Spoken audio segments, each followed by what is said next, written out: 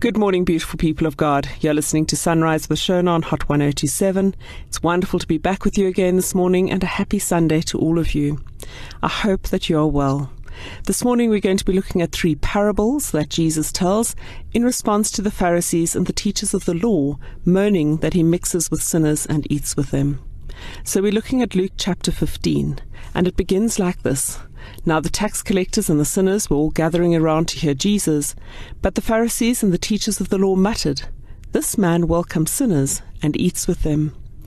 As soon as I read that line, it reminded me of the years ago when I arrived at St. Mark and we changed the hashtag to hashtag include us, because we felt very strongly that God was saying all people are welcome, and my message was that we are all sinners, each and every one of us, and we're called not to judge, and every single person is welcome at the table of God. So in response to their muttering, Jesus tells these 3 parables. And a parable, of course, is a simple story to illustrate a spiritual lesson. In the first parable, the parable of the lost sheep, Jesus talks about a shepherd who has 100 sheep and loses one of them, and how he'll leave the 99 in open country to look for the one. And when he finds it, he puts it on his shoulders and goes home and calls his friends and neighbors to celebrate. And Jesus says, "I tell you, in the same way, there will be more rejoicing in heaven over one sinner who repents than the 99 righteous people who don't need to." In the second parable, he talks about the lost coin, and he says, "Suppose a woman has 10 silver coins and loses one. Doesn't she light a lamp, sweep the house, and search until she finds it? And when she finds it, she calls her neighbors to rejoice with her. In the same way, says Jesus, there is rejoicing in the presence of angels of God over one sinner who repents." And the third parable, I think, is one we also know extremely well. It's the parable of the lost son, or as I prefer, the loving father.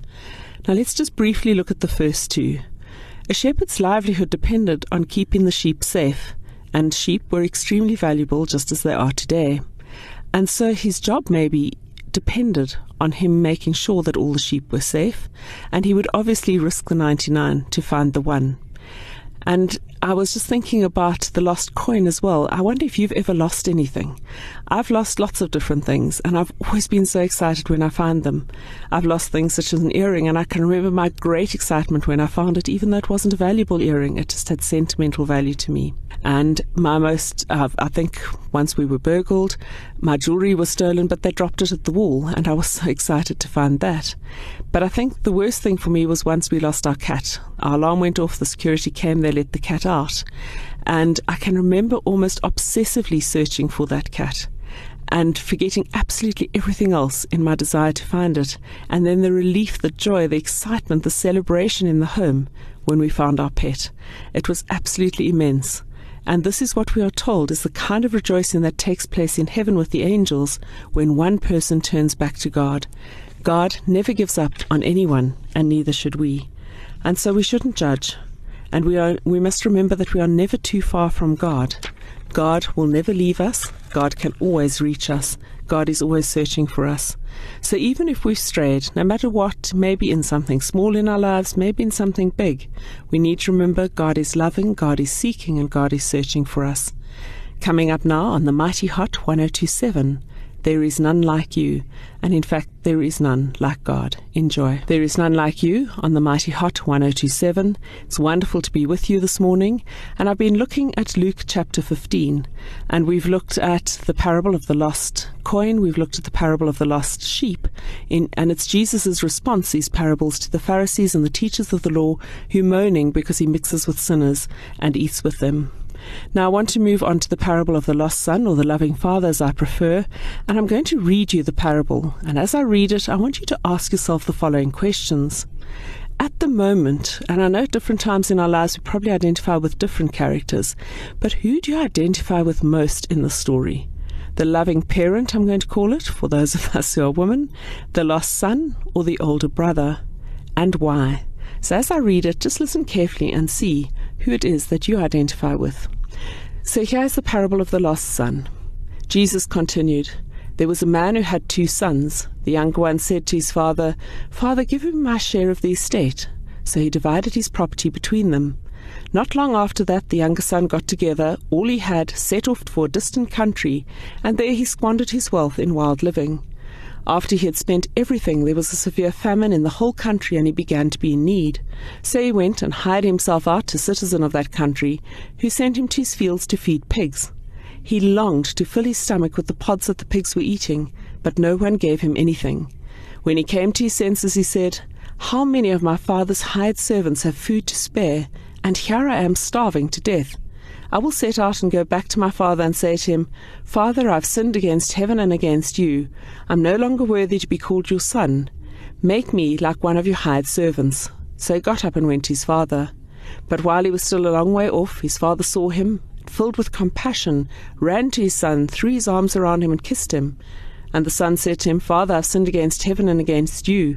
I'm no longer worthy to be called your son.' But the father said to his servants, 'Quick, bring the best robe, put it on him, put a ring on his finger and sandals on his feet. Bring the fattened calf and kill it. Let's have a feast and celebrate. For the son of mine was dead and is alive again. He was lost and is found.' And so they began to celebrate.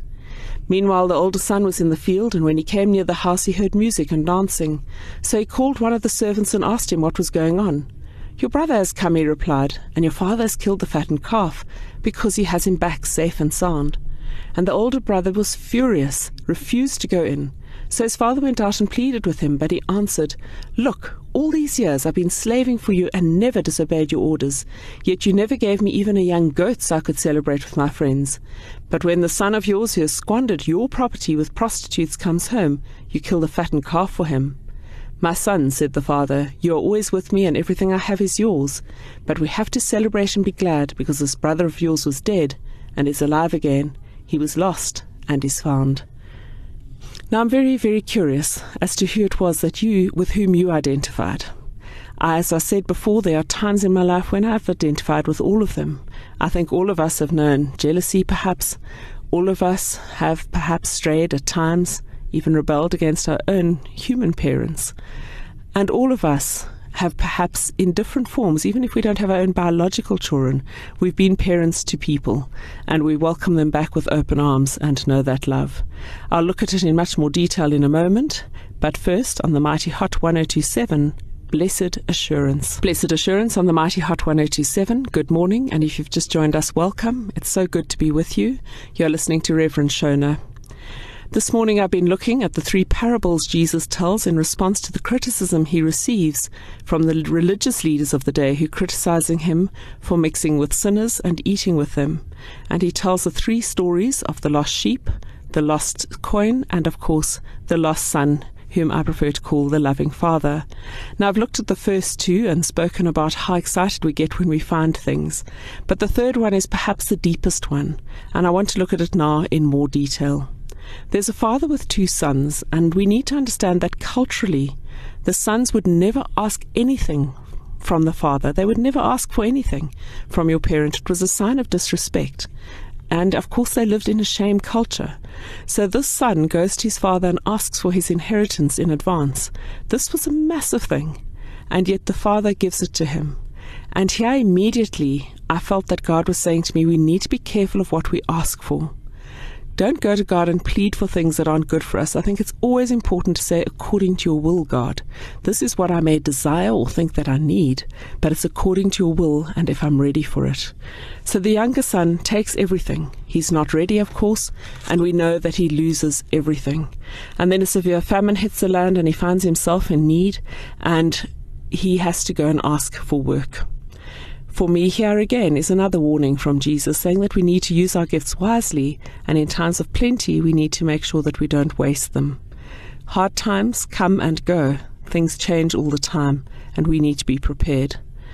So this young son finds himself in a field feeding pigs, and of course we know pigs were considered unclean, and he actually longs to eat the pods that the pigs are eating. And then he comes to his senses and realizes that his servants in his father's home have more than he has. So he gets up and goes back, and this took courage for him to get up and go back. I know it was out of desperation, but it still took courage. And while he was still a long way off, his father sees him, is filled with compassion, runs to his son, hugs him, kisses him, welcomes him back, puts robes on him, and kills the fattened calf. Now what I love about this is that the father was obviously looking out for his son all the time, watching, waiting, longing for his son to return. So he sees his son when his son is still a long way off, And we need to remember God is always watching and waiting and longing for us to return. God also will never give up on us. The Father then throws that party, even though his Son feels unworthy. And I wonder how many times you felt unworthy of someone's love, unworthy of God's love. We need to remember God loves us completely and absolutely, no matter what we've done, and God longs for us to turn back to God.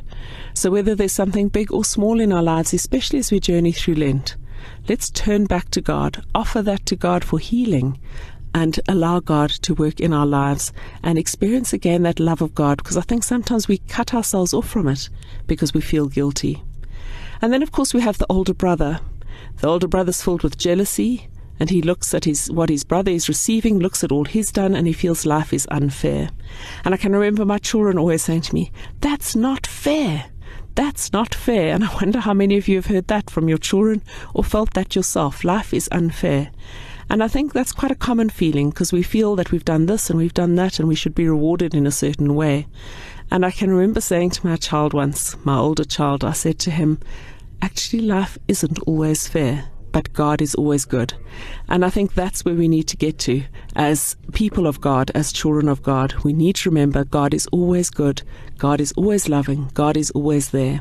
And we need to stop looking at others and consider the blessings in our own lives and be grateful for them. So jealousy has no place in our relationship with God or in other people. We need to be aware of God's love for us at all times and not say, God, I do this and I do that and I do that, therefore I deserve more than any other person. We are not the judges of all, and all of us, when we look closely, will have blessings in our lives. And lastly, of course, we have the Father who just receives his Son back in absolute love, forgiving all. And I think perhaps God calls us to be transformed more and more into the image and likeness of Christ. Jesus showed radical inclusive love to all.